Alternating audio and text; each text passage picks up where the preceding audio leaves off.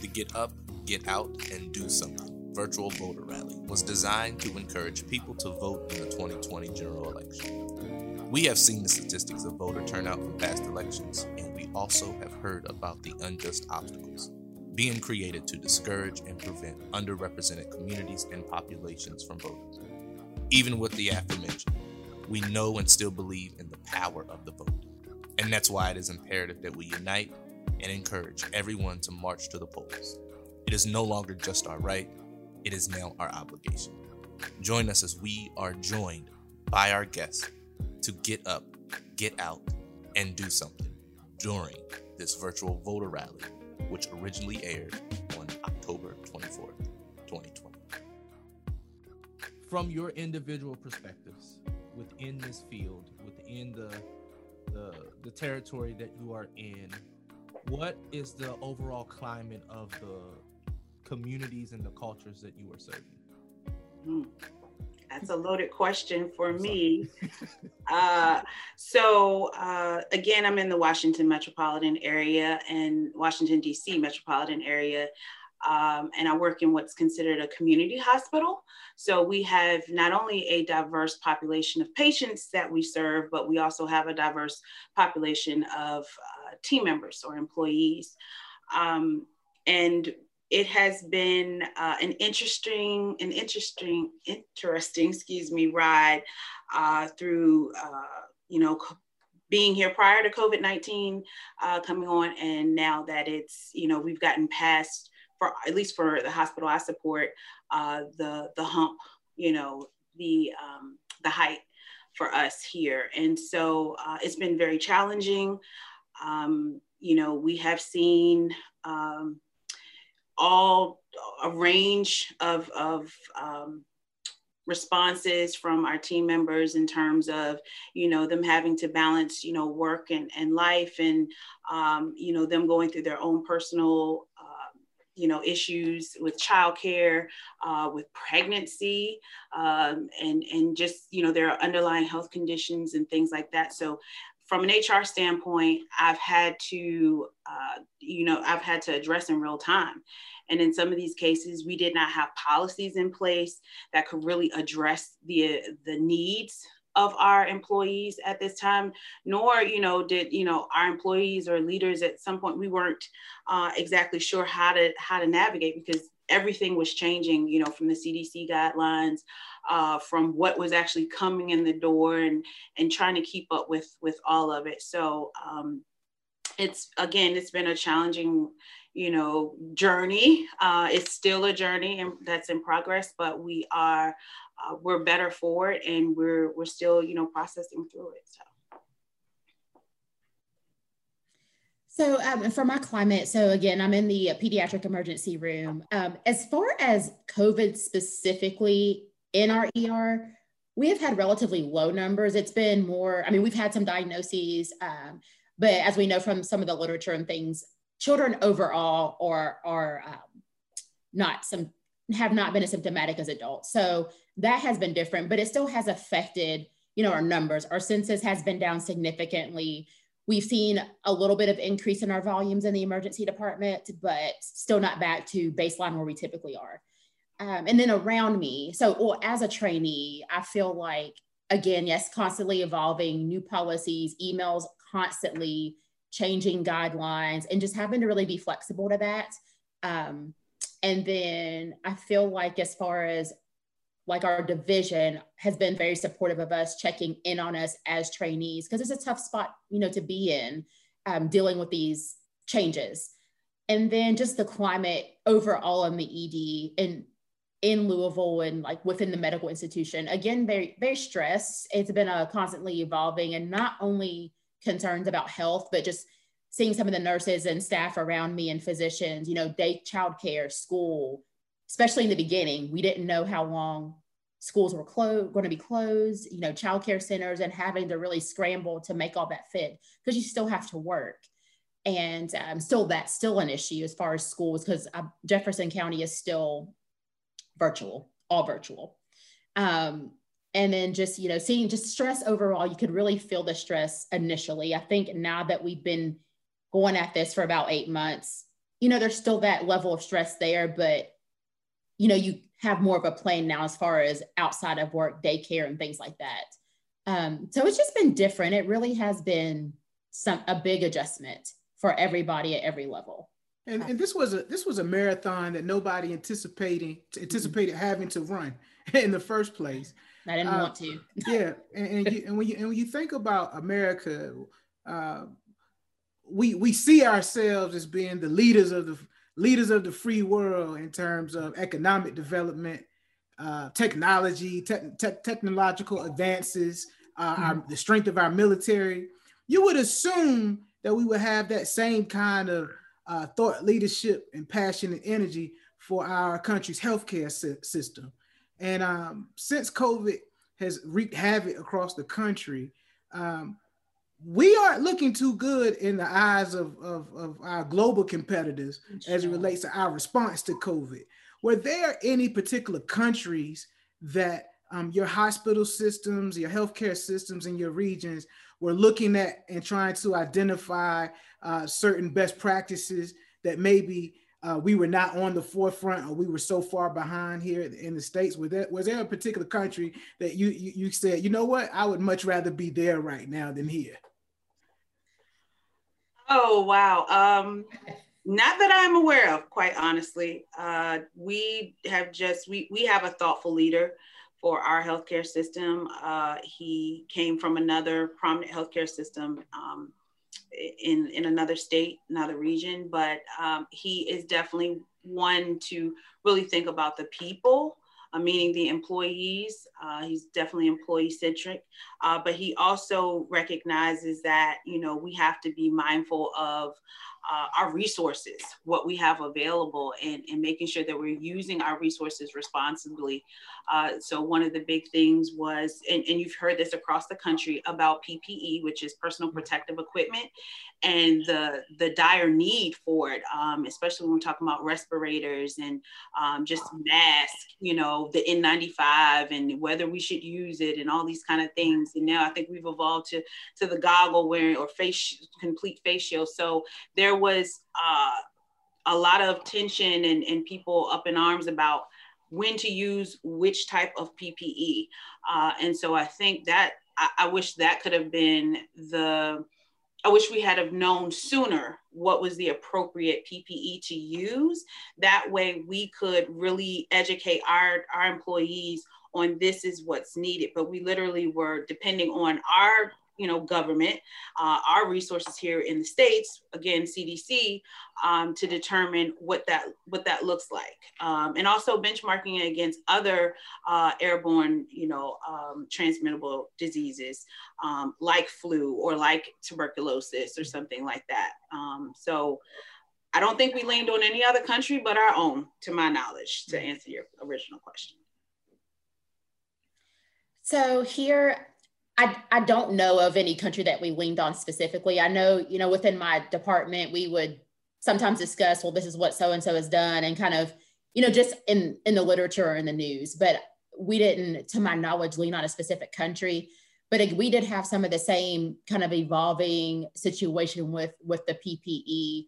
When do you wear this? When do you wear that? Trying to follow, obviously following the CDC guidelines to the letter, but keeping up when they changed. Because in the beginning, it was just constantly evolving. When do you wear the N95? How often do you sterilize the N95? Are we going to throw the N95 away after every shift? It was just every day. I feel like there for a while, the email changed. We're going to wear a gown in every room. We're going to wear a gown in this room. So just really following those guidelines. I don't think there was a specific country that we followed. So would you say that,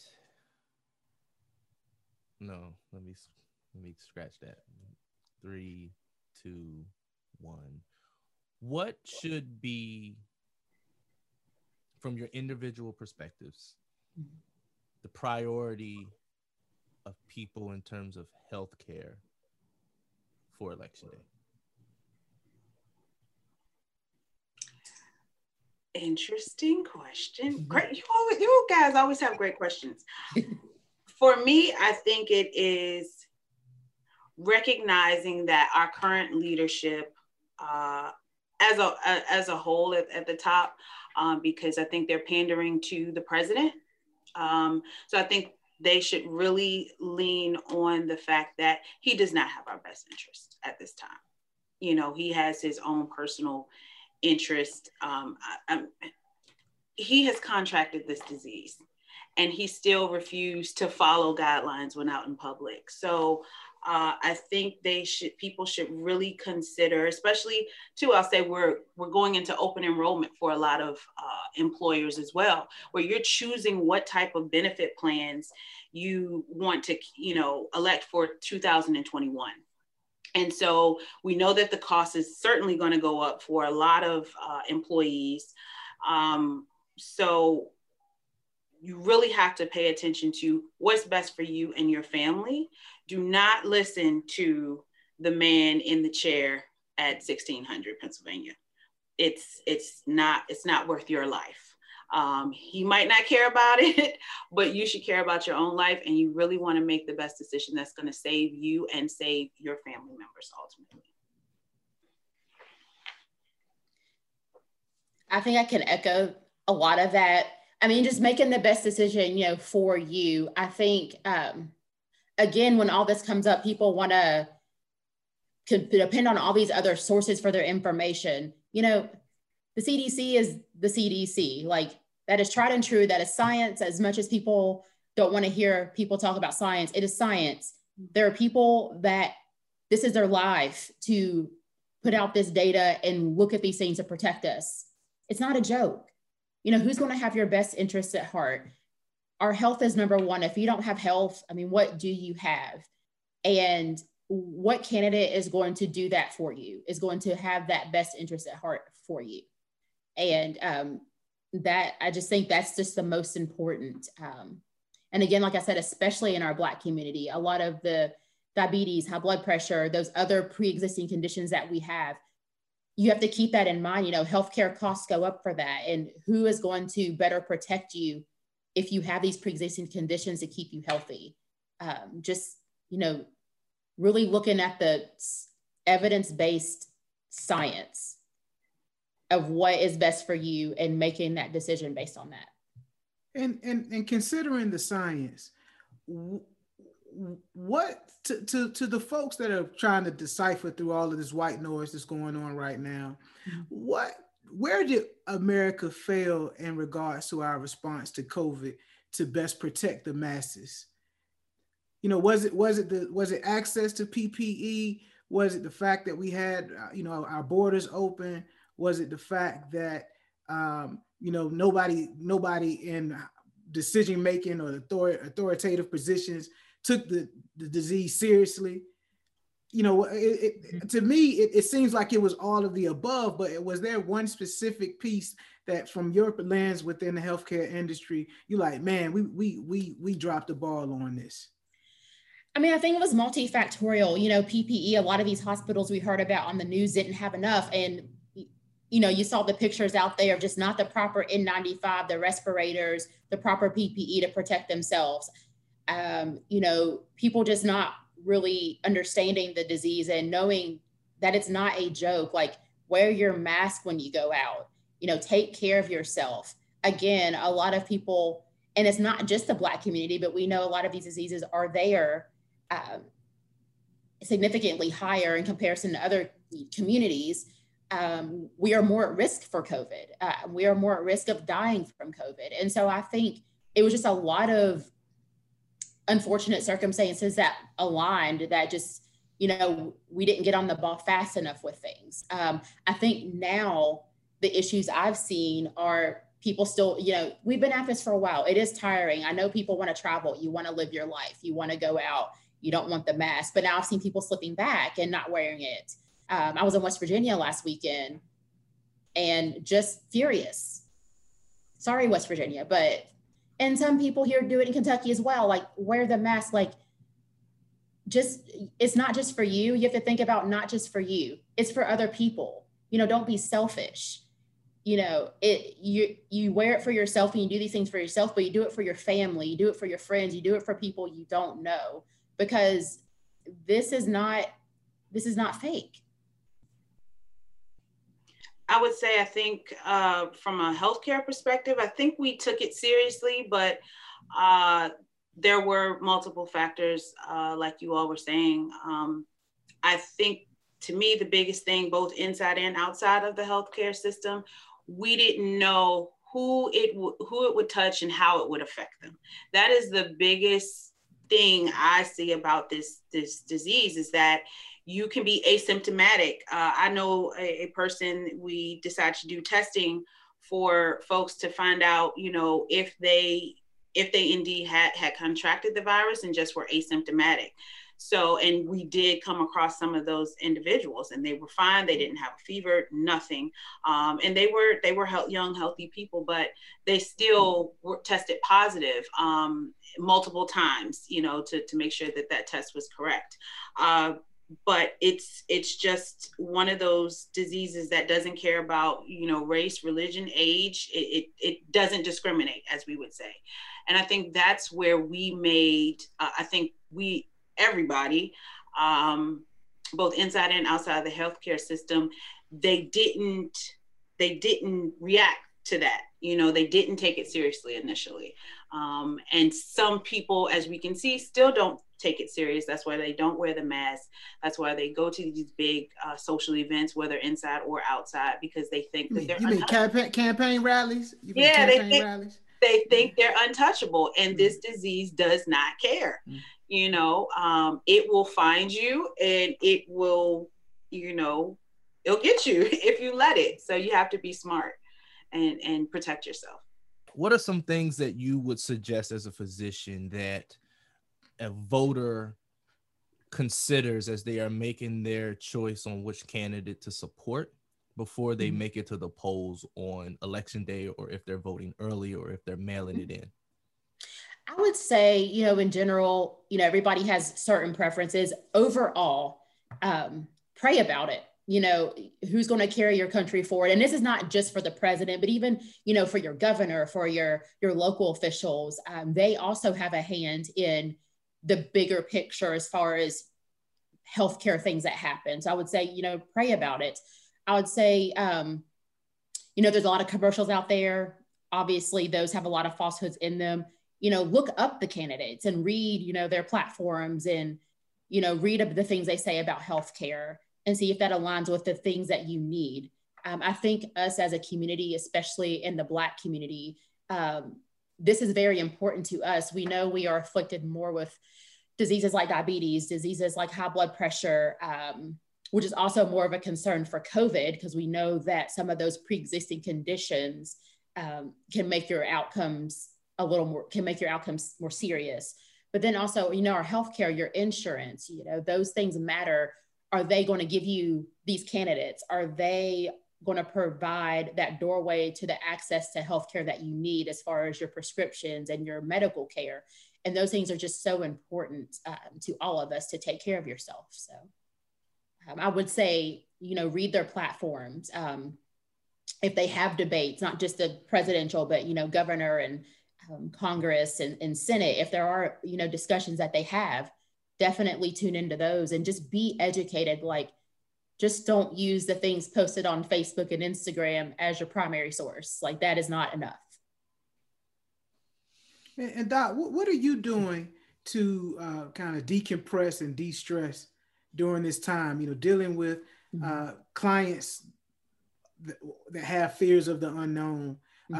You as a physician, I would assume, are going through similar feelings, because you're not only are you experiencing it, but you're also on the front lines having to care for those individuals that are really going through traumatic experiences. What are you doing to maintain your mental stability during these times? So, in the beginning, it was very stressful. I had just returned from West Virginia when everything was coming to light. I'd heard about it back early, I think December, when it was in China, came over here.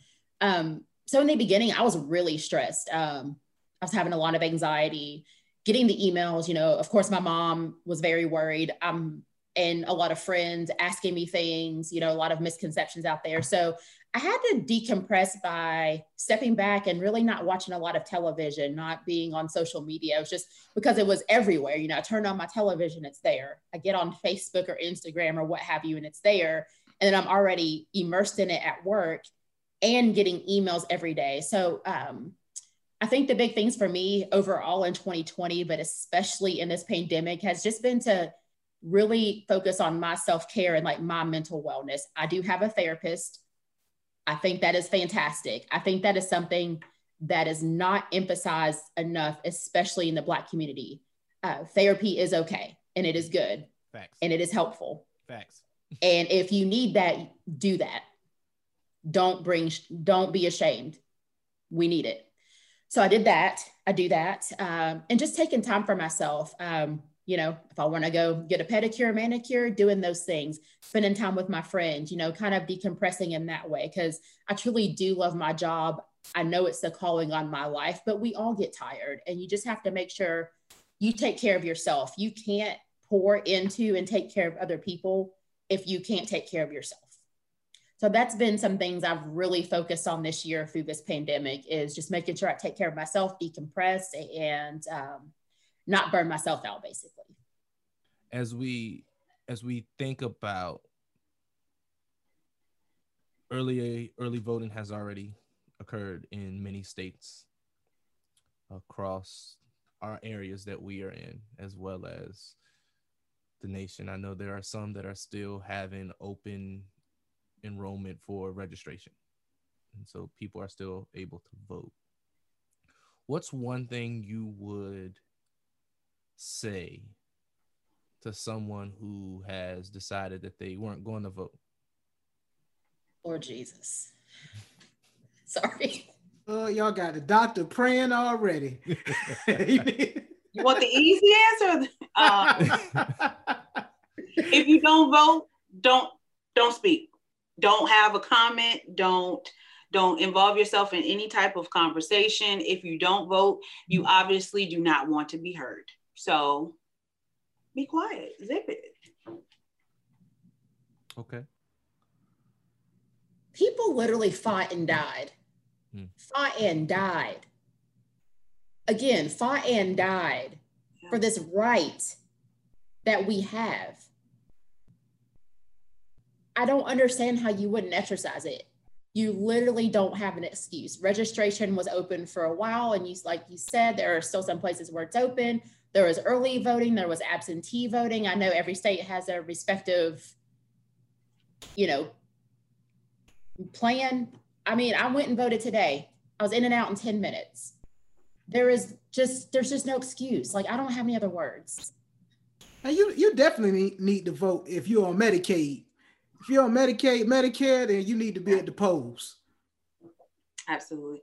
And a lot of people are having to rely on, the market exchanges. I literally was just speaking with an employee. She asked if she could put her mom on her insurance, because I was actually talking about annual enrollment is coming up next month. And I had to tell her, unfortunately, no, you can't add your mother.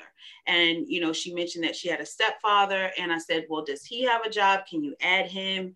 Can she add him? And she's like, he's a jerk. He won't do it. So if you need to be on, public assistance, as far as, from a medical perspective, yeah, you definitely need to vote, because those benefits are at stake, in every sense of the word. We talk about, what's happening with the Affordable Care Act, and them talking, there being a case in the Supreme Court. So, and they're fighting over that with the new justice nominee. So everything is at stake at this point for this election, everything. So you have to go out and exercise your right. Closing thoughts on the 2020 general election for the federal, the state, as well as local.